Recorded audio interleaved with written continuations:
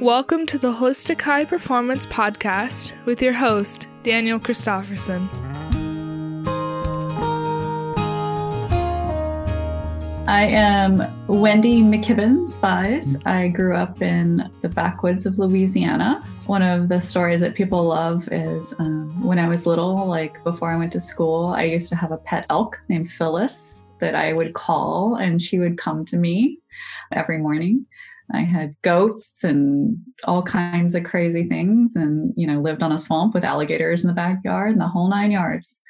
Was very lucky, and I had parents that believed in education. And so I went to school in Zwolle, Louisiana, and Hornbeck, kind of right between, in a little town called Manny. And they realized that was probably not the best place to go to school. And so they moved us to where we had some family and a slightly bigger place, and they instituted magnet schools about that time. Okay. So I went to one of the first magnet schools actually in the United States. It's a place where they test kids and then they kind of pull them from the whole region into one school. So got really lucky there where I was with kids that were just as geeky and curious as I was.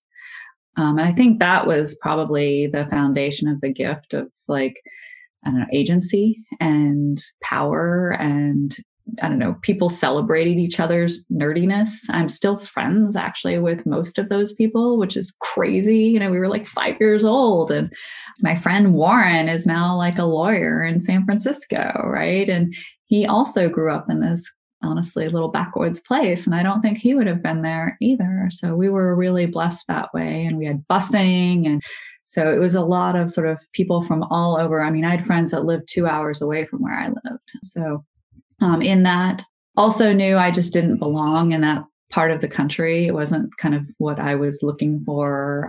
I'm highly competitive. I just am. It's in my DNA. I can't help myself. I'm terrible playing board games. I try to be good with my kids. So what I looked around, I was like, well, I'm pretty good at getting good grades. I mean, it might not be a thing. It might not be a career, but I'm pretty good at getting good grades. And in fact, I'm actually pretty good at math. So what am I going to do with that? Well, you grow up in nowhere, you're going to be a doctor. So I'm like, all right, so let me get a book. What are the top schools to go to be a doctor? All right, that's my target. I mean, it was very methodical, very sort of, okay, I got a goal. How do I manifest that goal? So I would work even in middle school till like 2:00 in the morning, making sure I got all my work done and I did it to the best of my ability and all that good stuff. And I ran for every school council and cheerleading and track and field. I mean, I did everything I could possibly do to make sure that I got a slot somewhere in the world. You were pretty driven to get out of there. I was pretty driven to get out there. Yeah. And I also was lucky, honestly, I had a dad that wasn't the best. And I knew that was not, I didn't want to be a wife and get trapped. And, I wanted to make sure that I had my own sort of power in the world, and power, it comes from many places. It comes from sort of independence, and independence comes from money. And, when you have no ability to have a job or some sort of savings account, that was actually what I was truly after, was freedom. And so when I did realize that maybe I didn't want to go to med school, and honestly, it was pretty late. I actually had taken the MCATs. I had done all the pre-med. I had everything. And I was actually working at the med school with a doctor. And he sat me down. It was like my junior year, and was like, hey, look at me. I am preeminent in my field. He was at Stanford, plastic surgeon, amazing. He's like, I'm single. I'm overweight, and I'm in this shitty little office. And it was like a 4-person office with no windows in the middle of the hospital with 4 people, right? And he's like, this is the future that you're looking at. This is the path that you're on.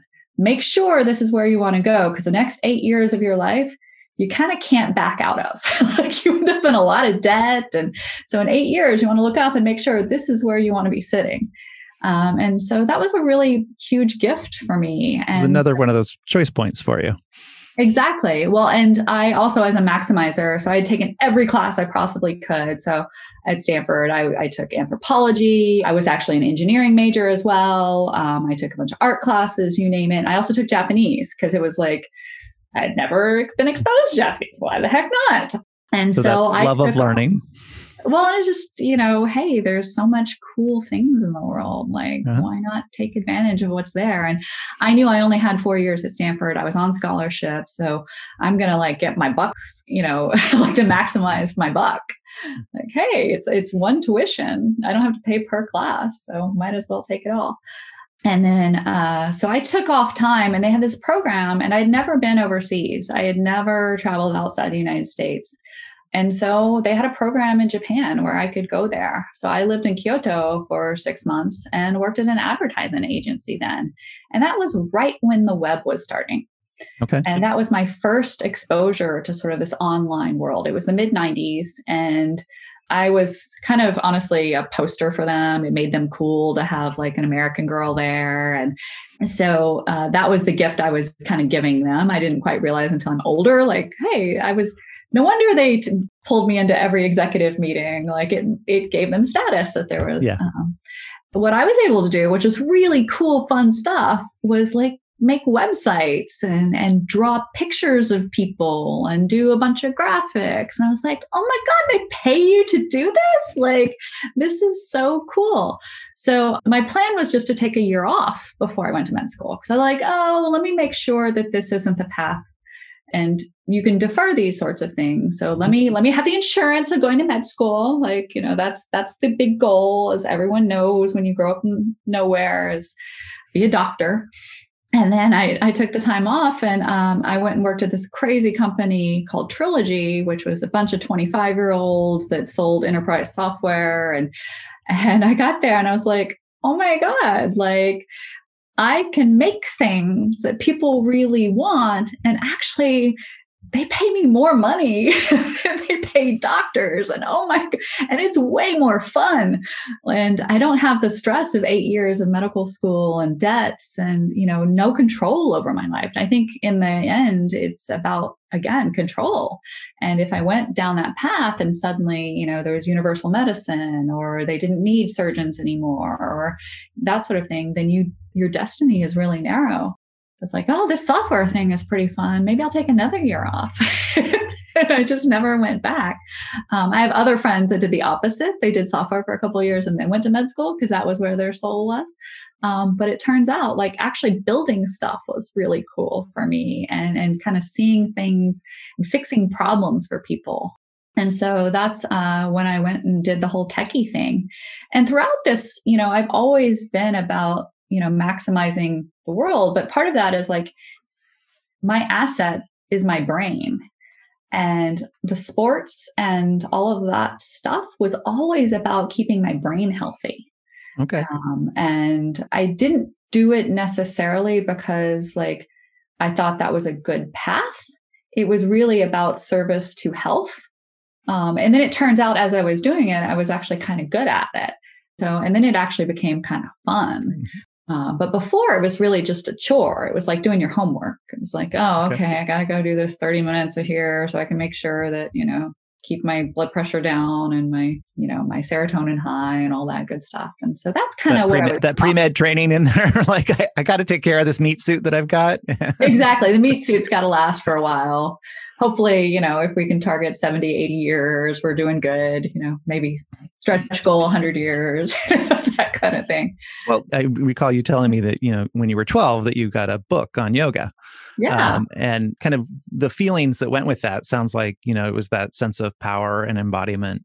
So tell me a little bit more about that. Sure. Yeah. So I grew up in a family where my parents worked nights.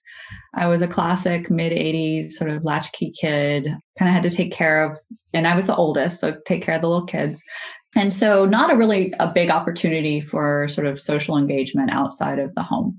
And I was about sort of 12, so going into puberty, starting to be aware of my own presence in the world and realized, and I was a fat kid. I mean, I was chubby. I look back at the pictures and, you're never as chubby as you feel. I got teased a lot. Miss Piggy was definitely a name that folks like to sort of give me. And I was like, what can I do about this? I didn't sort of understand, and no one had taught me. So I started getting some books about health and fitness and things like that. And amongst those were some books around yoga. And I started, and it was something that you could do by yourself. It didn't make a lot of noise. No one could know. And so I'd do it in my room by myself. And then it, like, as all things, you open one door and then another door opens and you realize how it makes you feel and what change it makes in your body, what change it makes in other people around you. And, it was a really good anchor for peace and for sort of beginning your day and all of those sorts of things that now as being an older person. There's a style called Ashtanga, and 99% practice, 1% thinking is kind of the sort of mantra behind it. And it's really true. It's like you do the act and then all the other stuff kind of comes for free. You don't really have to sort of stress about, am I breathing right? Or, is my thinking right? It just kind of, your body magically makes the other stuff happen. And that breakthrough was really, really important for me. And it also keeps you addicted to it, right? In a good way. Because when you don't do it, man, like you're kind of crabby and, your day starts a little off. And so you get all these sort of other sort of cool things around it. And then, I kept it very, very private. The only person that knew that I was doing this was my teacher, because I had gotten the book off of like the Scholastic Book Club sort of thing. And every now and then she'd like check in, like, how's it going? As a 12-year-old, I'm just curious, how frequently were you doing this? Was this an everyday thing? This was an everyday thing. Yeah. This was an everyday. That's a lot of discipline at that age. We're all different, and I'm good at routines, right? Yeah. That's just, I have practices and habits. I always eat my vegetables before I eat my meat. So your teacher was the only one that knows. You're doing yoga in your bedroom where nobody else can hear you, and you're getting all these feelings and sensations and coming into your body. When did that change? When did you become more public about that? Or when did that, as you start meeting other people who were doing yoga? So great question. So that public yoga work didn't happen until I went to college, until I moved to California. So it was many, many years, because it was the first time. So we had a student union where they actually had a yoga. So this was a long time ago. California is way different now, but there was a yoga class. And so I would show up, and then there were like other people that did it too. And we were from, middle of nowhere, Oregon, so we started finding these other sort of geeky types that had kind of found this system when we were younger. And similarly, all of us had done it through books in some way. And most still practice, which is also pretty cool. And many of them are engineers and sort of like physical, mental, spatial type people, which is also super interesting. I think, there's this core of who we are. And then like we all find ourselves in very specific sports of kind of like-minded people. That segued to, so I was also in track and field. So very similar. I did high jump, believe it or not, as small as I am. I did shot put, like all these sort of very mechanical, physical type sports. And so that was actually my public sort of sporting thing that people knew about. I was a sprinter, believe it or not.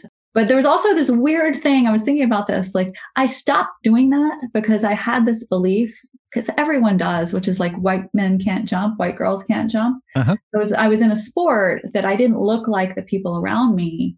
And I was like, oh, I'm just here because there was enough spots for me, or maybe I'm not good enough at it. Like I'm just here taking up space that other people should have. Somehow that surprises me. I can't imagine you not being on the podium. Oh, I eventually was. And that's what was also like shot put of all the things, and high jump, I actually did pretty well. But it was an interesting sort of, so I tried to find a sport where I looked, and this was obviously you're younger, right? You're trying to fit in, you're going through puberty. You want to look, trying to find your tribe, your people. Yeah. And you want to look like everyone. You want to sort of, I mean, we're humans, so it's all about social assimilation. And so I actually stopped when I went to Stanford. I stopped doing track and field because I was like, I don't look like them. I don't belong on this team. No one ever made me feel like that. I just had this story in my head, which was unfortunate. And then I think finally, by the time I kind of grew up mentally, is where I found weightlifting, because I was like, you know what? That was a story I told myself that was wrong. Like, actually, you know what? I'm a powerful, fast twitch little white girl, and I should go find a sport that's right for me to go do that. And so what age were you, and kind of what prompted that? Yeah, I mean, you've been doing yoga much older. Yeah, I was in my 30s by then. Okay.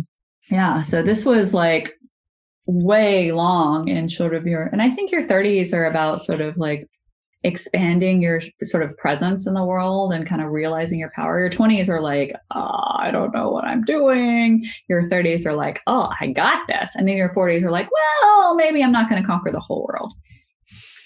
Yeah. Somebody described to me once that, up until your late 20s, you're busy trying to create your identity and who you are in the world. And then you spend the rest of your life trying to undo that. I like that. Yeah.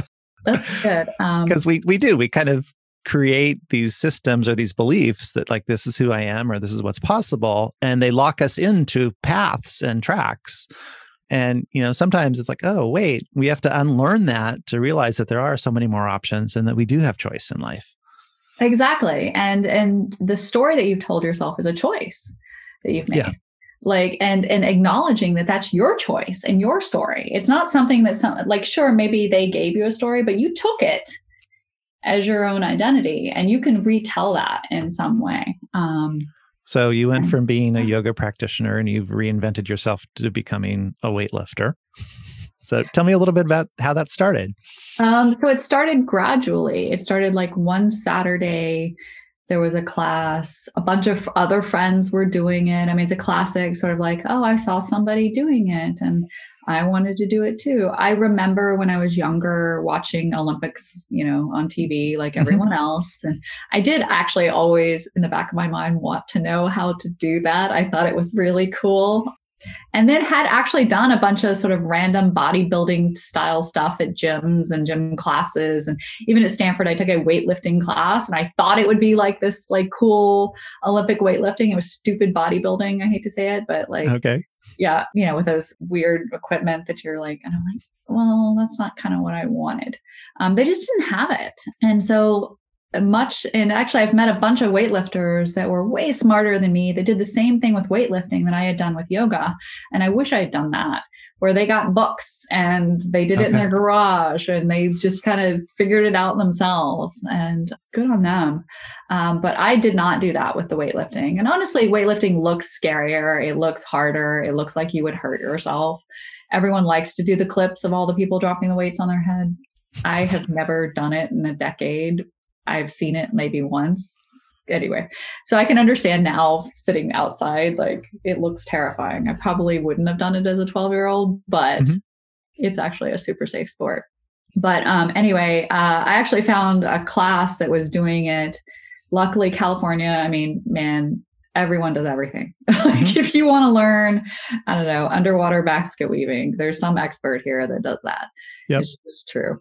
And so there was a weightlifting group out not far from my house, like maybe only 10 miles. And so they had a Saturday morning class with a PVC pipe and like, okay, let's do this. And pretty much the second I did it, they were like, oh my God, you should compete. Like within a month, they're like, you got this.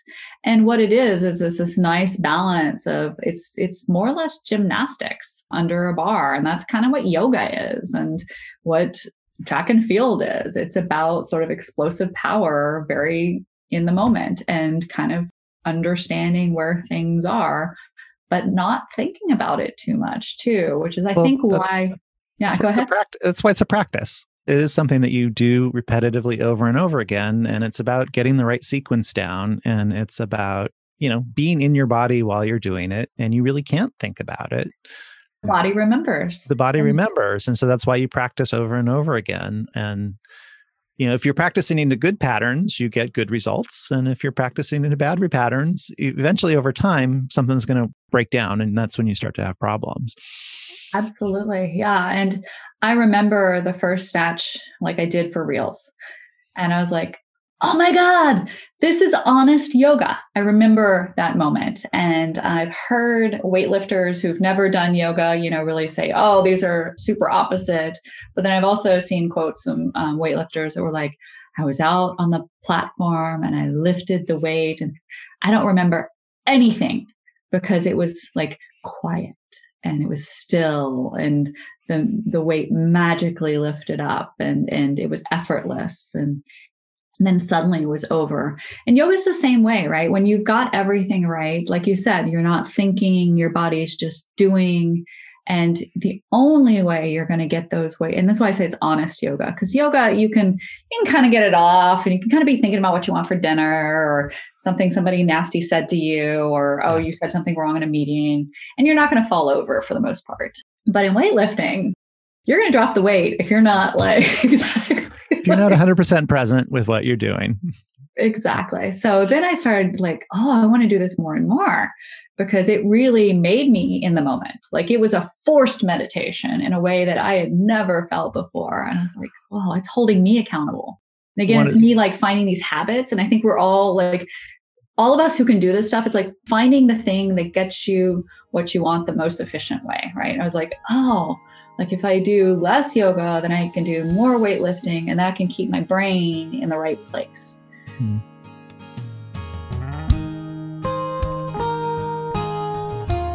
You can find out more about the Holistic High Performance and sign up for our monthly newsletter at holistichighperformance.com. That's holistichighperformance.com.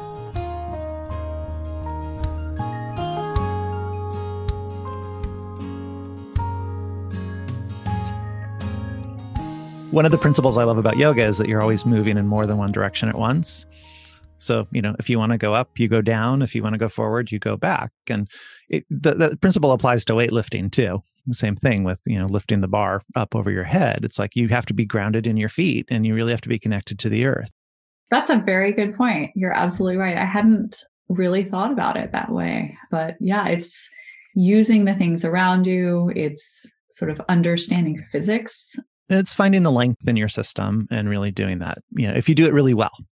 And you've done it really well because this ability of yours to practice and, that kind of, so that's taking you some really interesting places. Can you tell me about so you started competing and things happened pretty quick.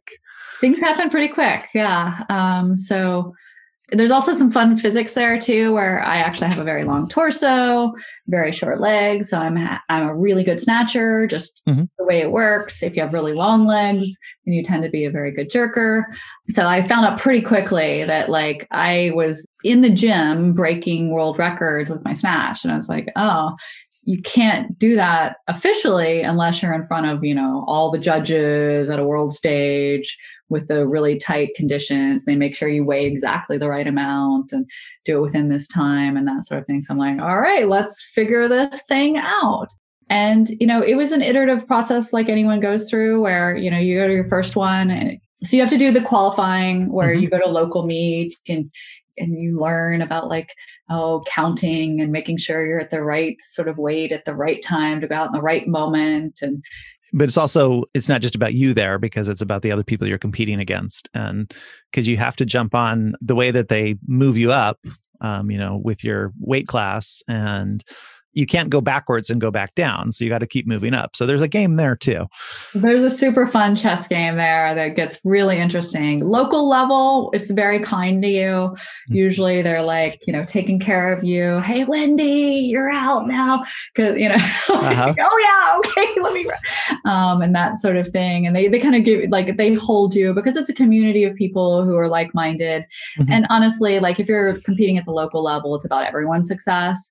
But then you want to take your local heroes and put them up in the world and like, we crushed you. And so you kind of get this really interesting team thing that I quite didn't understand until because weightlifting looks like it's an individual sport, but it turns out like there's an East Coast gold weightlifting team and there's Hassle Free that's over here. And, they're very competitive and you give them points by you competing better. And so then they're starting to get this nice extra element. It was like, oh, I have to go because they need my points in this sport. And so that was a really nice element there. But then I started sense of community. Yeah, a sense of community. And so I started competing national for the community, which was fun and cool. And it's super nerve wracking because there's big lights. So it's this whole nother level where you're in this awful outfit and there's these big bright lights and, there's an audience and it's terrible for introverts. And I'm not I look and like emotions are high. There's a lot of energy in those spaces.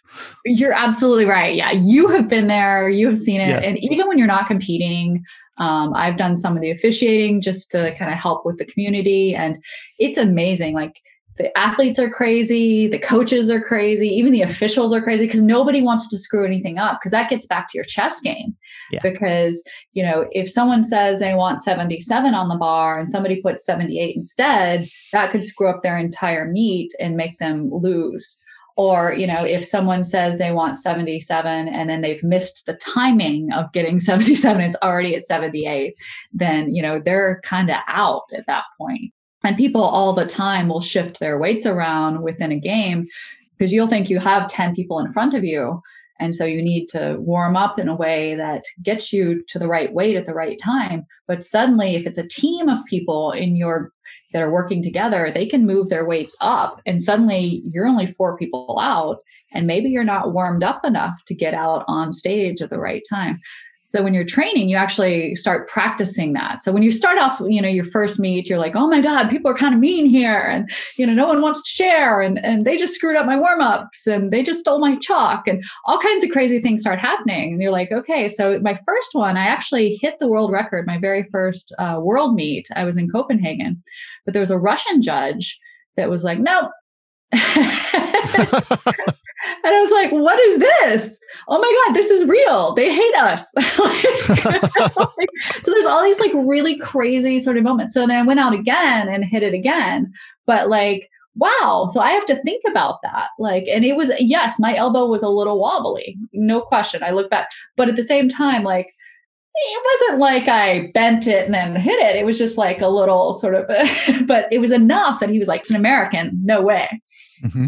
So what then you do, and you only have world meets once a year, maybe sometimes twice a year, you'll have a World Cup and then the World Championships. So you only really have these moments to sort of get your body in shape to lift these crazy weights. And so there's a whole cycle that leads up to that because, you're constantly breaking your body down and building it back up. And so you have to find the wave and the rhythm of your training and then coincide that with the meets. And then you have to qualify for the meets. And so, yeah. Yeah. And you have to weigh the right amount at the right time. And with women, it's even more interesting because we have these hormonal shifts that cause some difficulties. And different women behave different ways at different times in their cycle. And there's all kinds of really interesting sort of, and I had no idea when I started because, I was like, oh, and it got more fun because then I was like, and I practice all the time missing in the back, or sometimes I'll practice big jumps. So in the back is what they call when you're not out on stage. Mm-hmm. So when you're practicing on the warm-up platforms, as they call it, or in your gym, you can practice taking extra reps before you go out because sometimes people will miss their lifts and then it'll be 10 minutes before you go out and you don't want to get cold because you're already warmed up. Yep. So how do you, manage your adrenaline just right? I remember, and it sounds super crazy, but we're all a little crazy here with you. This is what we do. I went to a pharmacy and got caffeine pills. And it took me, I went to 4 or 5 different places because they're like, why would you buy caffeine? It's called coffee. That's crazy. And it's well, because I want to make sure I have exactly the right amount of caffeine at exactly the right time so that I'm peaking right when I get out on the platform or right before, because there's this 30-minute window. Mm-hmm. And for me, I'm not as strong at the clean and jerk. So I wanted it actually more for that. And so you're kind of once you optimize some of the stuff, then you can start optimizing all this other stuff. And you don't want to encourage people who are just starting out to do all this crazy stuff. But once you start getting there, it's this stuff really does matter. I mean, we have friends, it sounds crazy, but that sleep in oxygen tents and stuff. Oh yeah. There's a whole industry of supporting the people who want to go all the way. And I work with a lot of young athletes in my practice. And, it used to be talent took you so far. But now the people who are on the podium have been engineered. And it really is about all of those pieces that you're talking about. You have to manage your diet, you have to manage your sleep levels. You really have to look at all aspects of your life, because if you're going to set the goals that you have, because a lot of other people have those goals too, and only one person gets to be at the top of the podium. Yeah. And everything has to line up. So you have to keep yourself healthy. You can't get injured, or you have to recover from your injuries quickly. So all of those pieces play a part. And you have to be honest with yourself about what is possible too. Very well, I have a weird collarbone shoulder thing. Like, we all have our things. And so I actually have to be extra sensitive about that and do more work because of that. And the good news is all of it. And I think that's the other thing that you said earlier is like, someone's going to get on the top of the podium. Might as well be me. And so what are all the things that I need to do? Or it could be you. Like, we're all humans. Like, even the guy who's, won the 20 times the podium, like, he's not that much better than the rest of us, right? Like, these are like kilos worth of difference. I mean, there are some outliers like Usain Bolt and whatnot, or Phelps, but for the most part, these other sports, this is about discipline. And like you said about engineering too, I have a red light in my garage that I turn on right next to my bench when I'm sitting and cooling off between lifts so that I can get my energy peaked up again. That's right at my shoulders. So red light therapy is becoming more and more popular. It's actually something we're offering in our new Holistic High Performance Clinic. What do you find to be the benefits of having that light there? I mean, you train in other gyms without it, and then you train in your garage. So what do you notice? Honestly, placebo effect is real, and it's powerful. So even if it's just that, that's good enough for me. But there's a lot of research on red light therapy. I believe it. And that helps. I'm okay if it's either one. But it helps me. It actually, I feel better. And honestly, it just keeps me warm too. Okay. But I definitely recover faster. There is actually no question. And when I can go to fancy places like yours, the Joovv lights, especially on my thighs, because that's where a lot of the weightlifting is. Oh my gosh, it makes such a difference. And that's actually where the drugs come in for a lot of the sort of international lifters that do practice that. America's very clean, and I'm very thankful. And I wouldn't be practicing the sport if we were doing other practices. But the reason they do the drugs, they don't do make their muscles bigger. All the drugs that they're using are about actually recovery. And about being able to lift more often and to lift heavier weights. And so really what that is about capacity and training. And so if I can do things that are safe for me, that can help me train more and have a better capacity, then I'm absolutely going to do it. I strive to get a gram of protein per pound of body weight. That means I hit 70, 80% of that. But if I don't do that, I'm sore. I don't recover as well. Branched chain amino acids, like caffeine, there's all these sorts of things that are safe for us that we can use that can help us do that one more rep. And that one extra rep every single day is going to be the difference between silver and gold.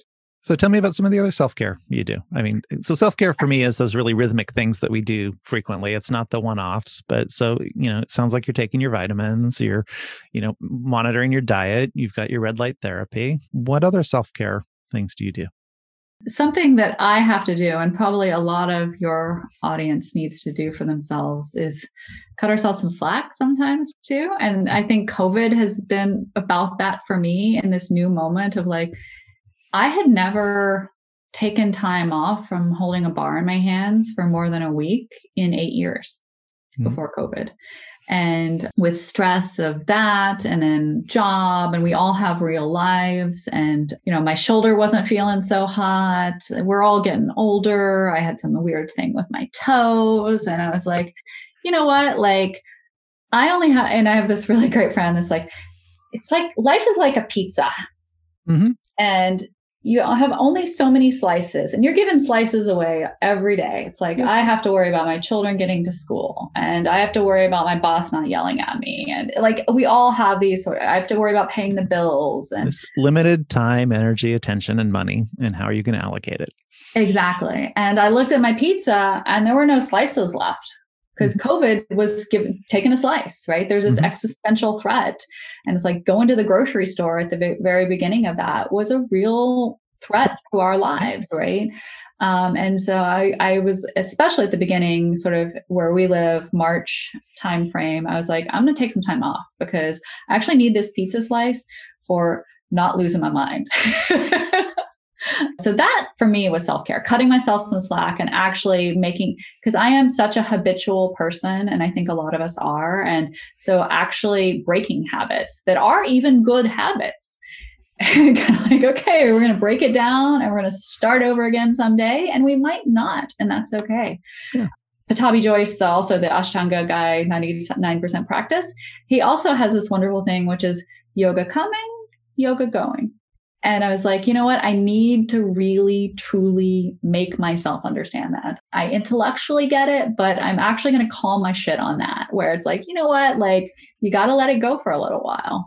Everything is its season. And, you kind of, seasons change, your days change, those rhythms change. And so it's nice to have consistency, but it's also like, yeah, sometimes it's addiction. Yeah. Yeah. Well, there's no competitions coming up for any foreseeable future. And so, yeah. Well, what's weird is there are.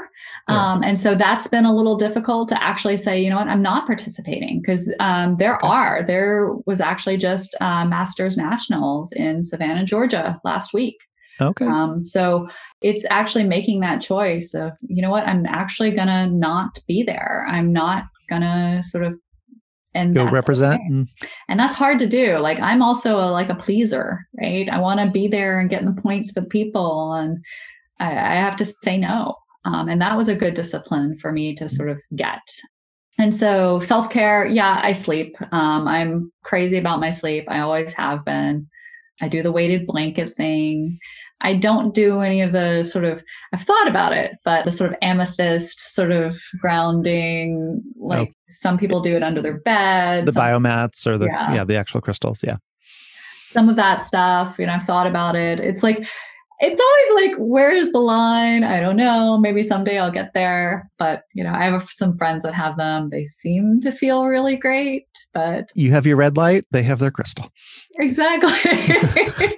I mean, and I think that's also really helpful for me is like being at Stanford with like the best surgeons in the world. I would go to grand rounds with them and having them admit every 10 minutes that they don't know, like that they have some ideas and that it's a practice. And it's like, that helps me. And I think all of you and everyone who's like this geeky is like, there's so many things we don't know about the world. Well, if it doesn't harm us, it doesn't hurt trying and seeing that there's a little bit of benefit there. And so I think that's kind of been my attitude about all of this stuff. It's like, I'll keep an open mind. Like, one honestly, of my teachers, we don't know where most stuff comes from anyway. Yeah. One of my teachers said, you plant it and you see if it grows corn for you. And it's really that knowledge is what works for you. It is. And so you do have to experiment. You do have to try things and go, oh, this worked for me. And just because it doesn't work for me doesn't mean that it's not going to work for somebody else. Yeah. I think that's really important of like, hey, what is mine? What is it that I need? What does my body want? Where am I out of balance? What's going to bring me back into balance? My partner describes that he was big into supplements for a long time, and there's value in them, but it's more targeted because he's like, we just had expensive pee for a long time. Because if your body's not using it, it's just flushing it out. So. Yeah, it's for sure. Yeah. Oh, I take magnesium at night for sure. That I cannot live without just because I need it for my muscles not to spasm. Yeah. I'll literally cramp up if I don't take it. So that's an easy one to remember. Yeah. And, I'll be also very honest, changing of job, life circumstances, do change things for everyone. I'm working in a new company now, which makes things way easier in some ways and way harder in other ways. It is a Swedish company. So I am a morning person. I was a morning workout person. And I start meetings some days at 6 a.m. So my morning routine is shot. So trying to sort of reestablish habits in new and different ways has been really difficult for me. So also COVID's been that moment of like, cutting myself some slack on that as well. It's like, okay, we're going to try this sort of afternoon thing, but I give so much all day that by the time 3-4 o'clock hits, I'm but I'm trying. We'll figure it out. Yeah.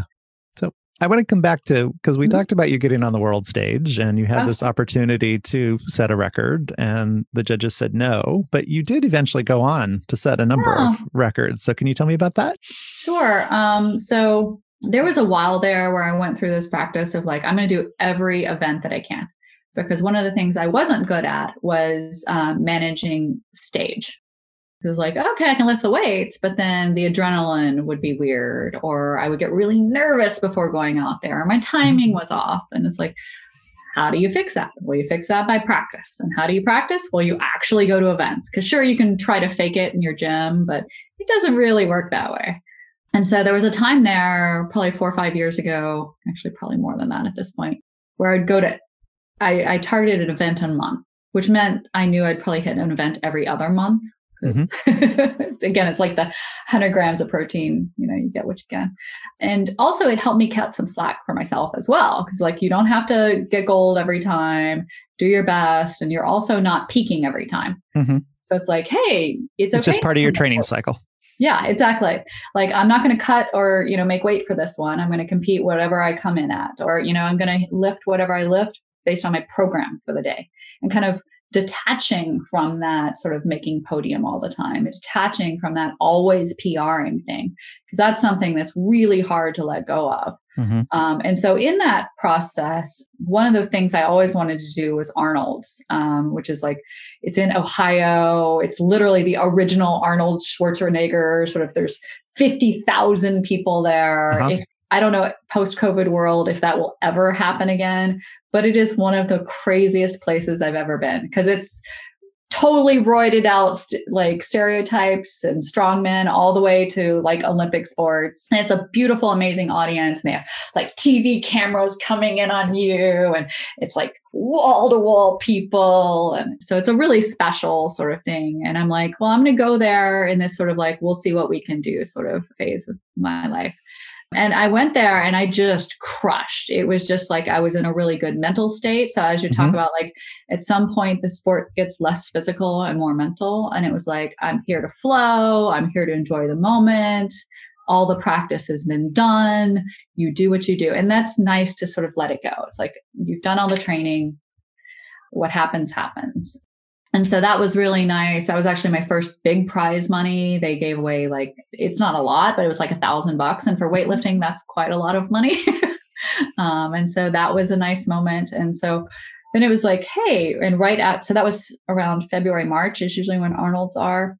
And so that was a nice qualifying. I started getting a couple little sponsors, which was what did you lift there? What's great too, is I actually don't remember numbers. I've tried to be really good about, like, I think you were in the 53, 55 kilogram weight class. Yeah. And you lifted 35, 40 weight gold medalist. Is that what you have on your profile there, I think? Yes. So 53 kilo lifter, which is my body weight. And it's really nice being American, because then you're not attached. Like, it's not was that 120 pounds? Is that 100 pounds? I don't know. It's just I'm a number. I'm a 53. Yeah. Right? So then you don't need to worry about that sort of thing. And then I generally lift like 1.5 to or more body weight, my clean and jerk. And then my world record snatch is, I think it's 68, 69, somewhere around there. And that was at the Pan Am Games? And so that was the next sort of big, I want to do the worlds at Barcelona. Okay. So that was 2 years ago, 2018. And in that, I wanted to prepare. So I was like, I'm going to go to Pan Am's first. And that way I can kind of, and I wrote out my whole program, and I didn't actually peak for Pan Am's, which was super interesting. I planned to peak for Barcelona.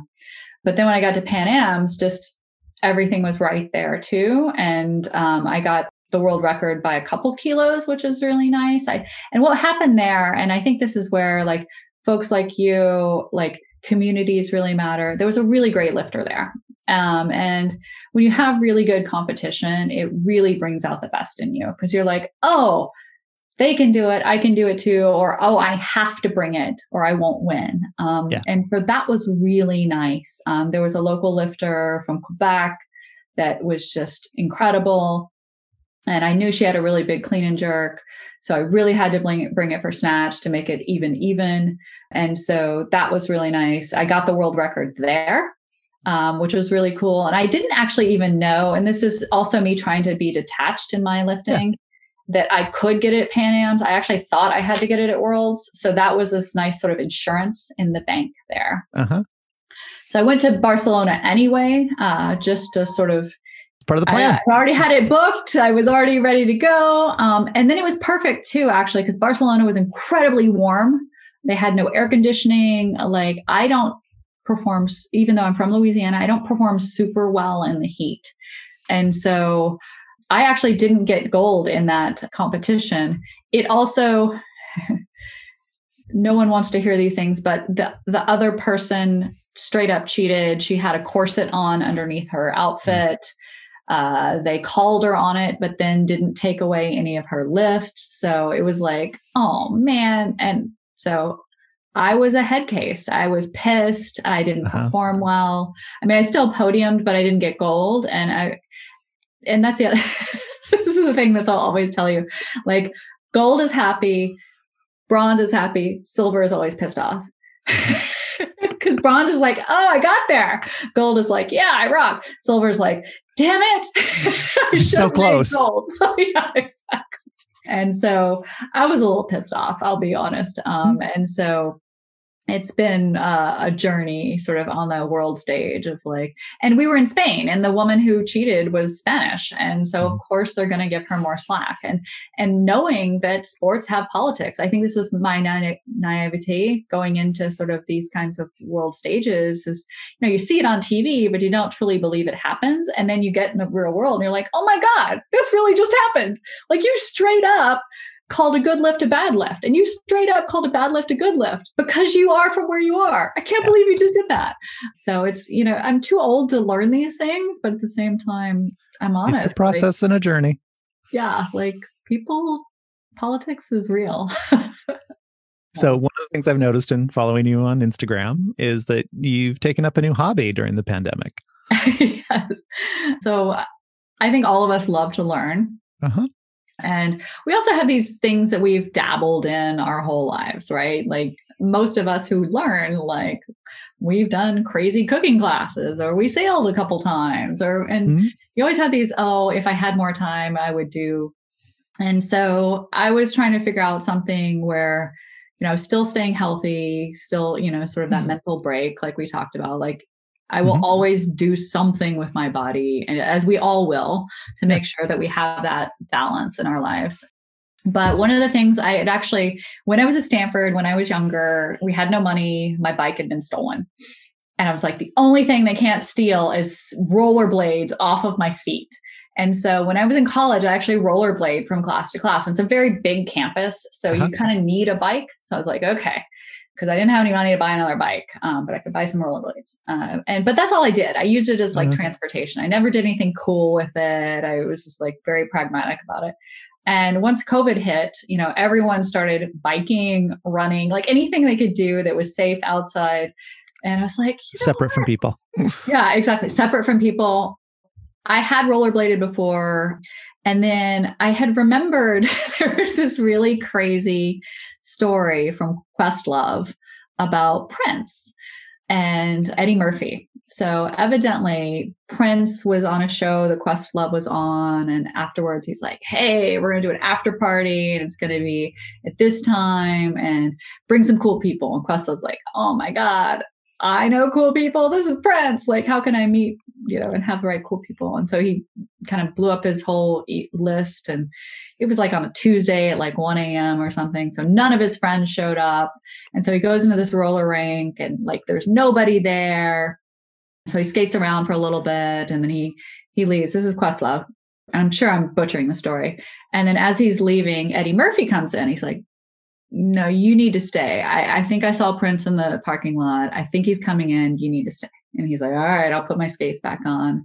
And then they started skating, and evidently Prince comes out, and it's like with Pulp Fiction, and they open the case and the light shows up.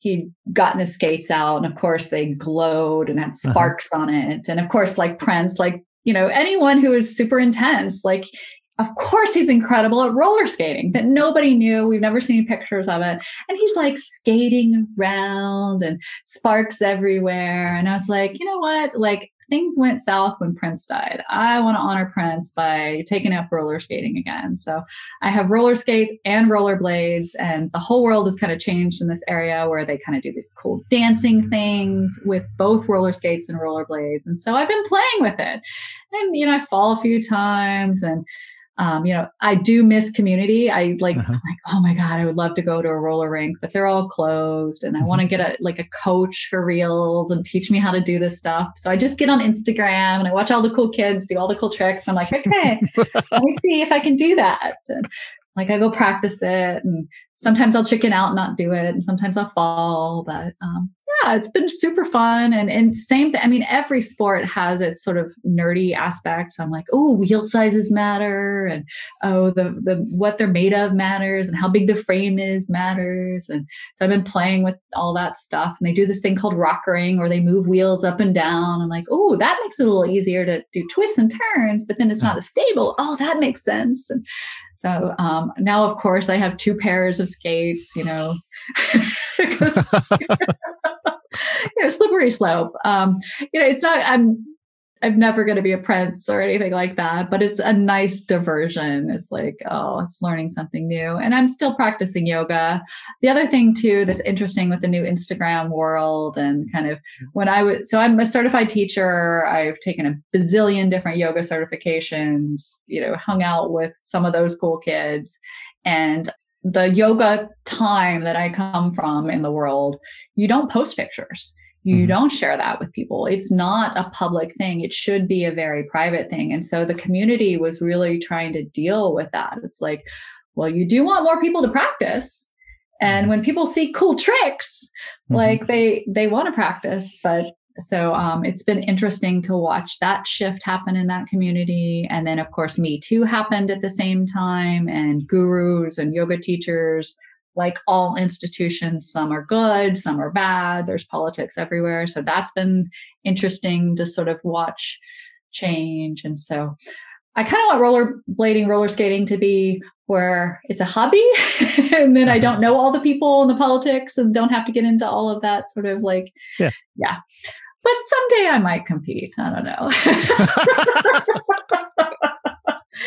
They have competitions, of course, like anything. So I was like, we'll see. But I'm picking up the bar again lately, which has been fun. What's also been very relieving is, trust the process, trust the science, trust your body.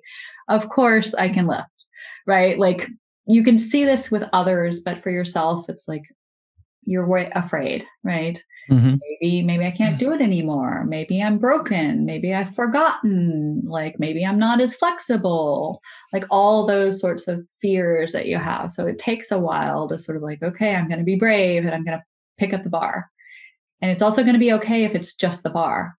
It's like, oh, okay, I'm actually a little stronger than that. I can pick up a couple of kilos on. It's like, okay, it's not so bad. And then you start doing the thing that you do, which is like, okay, today I'm going to just do 10, and tomorrow I'm going to try to do 11, and then 12. And you slowly start building back up. And turns out your body's like a machine, and every sport's the same.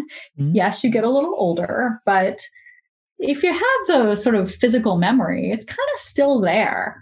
This is like old man strength. I remember there's this mystery of like, why do you get these old football players that are like fat and they haven't done anything in 20 years? And they go into the gym, and within 3 months, they're like ripped and like they look like, moose. They're so strong. And the body like is magical that way. We have a lot of stuff we've built in there. Sure, it's maybe deflated or covered in some layers of otherness, but like there's some core strength there and core sort of tissue that we've built that actually you can kind of depend on for a really long time, which is kind of neat. So I'm in that sort of rebuild phase and trying to find, like you said, balance in the world. And I don't know if I know I'm not in the right place yet, right? I'm still in this journey of like, okay, how much sort of yoga am I going to do? How much weightlifting am I going to do? How much sort of skating am I going to do? And then will it shift again when pandemic lifts, or if it lifts, right? Like maybe there's another wave of another thing that happens, and how do we get through that? And so anyway, yeah. So skating, yeah, fun stuff. Anything else come to mind you want to share before we wrap up here? So when are you going to get your roller skates? I actually have a pair of rollerblades from a long time ago. I used to go rollerblading around Green Lake. But yeah, my podcast is my little baby right now. And once we get the rhythm of that. So what about lifting? What have you been doing lately? A lot of wheelbarrows of soil in the backyard. Cinder blocks and concrete things. Yeah, I saw that. Moving blocks and trees and that kind of stuff. So yeah. It's almost done though. It is. It's gone to sleep for the winter. The grass is growing now. I've got about 700 more bulbs I need to get planted in the backyard and get a couple gates up. But other than that, it's in a good place. Yeah. Well, I want to thank you for being a guest on the show today, Wendy. It's been really fun chatting with you, and good to see you. I hope it's useful.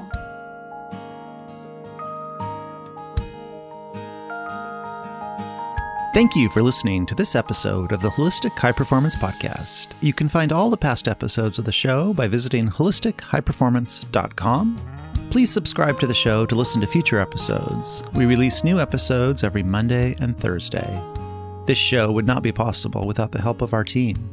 We wish to thank our Executive Assistant, Harlow Brummett Dunn, our Producer and Chief Technical Officer, Dan Harmon of DH Productions, our podcast mentor, Angel B. Hartwell, the host and executive producer of the Wickedly Smart Women podcast. Our theme music was composed and arranged by Luca Millard Kish. On behalf of the whole team, we wish to thank you, our listeners.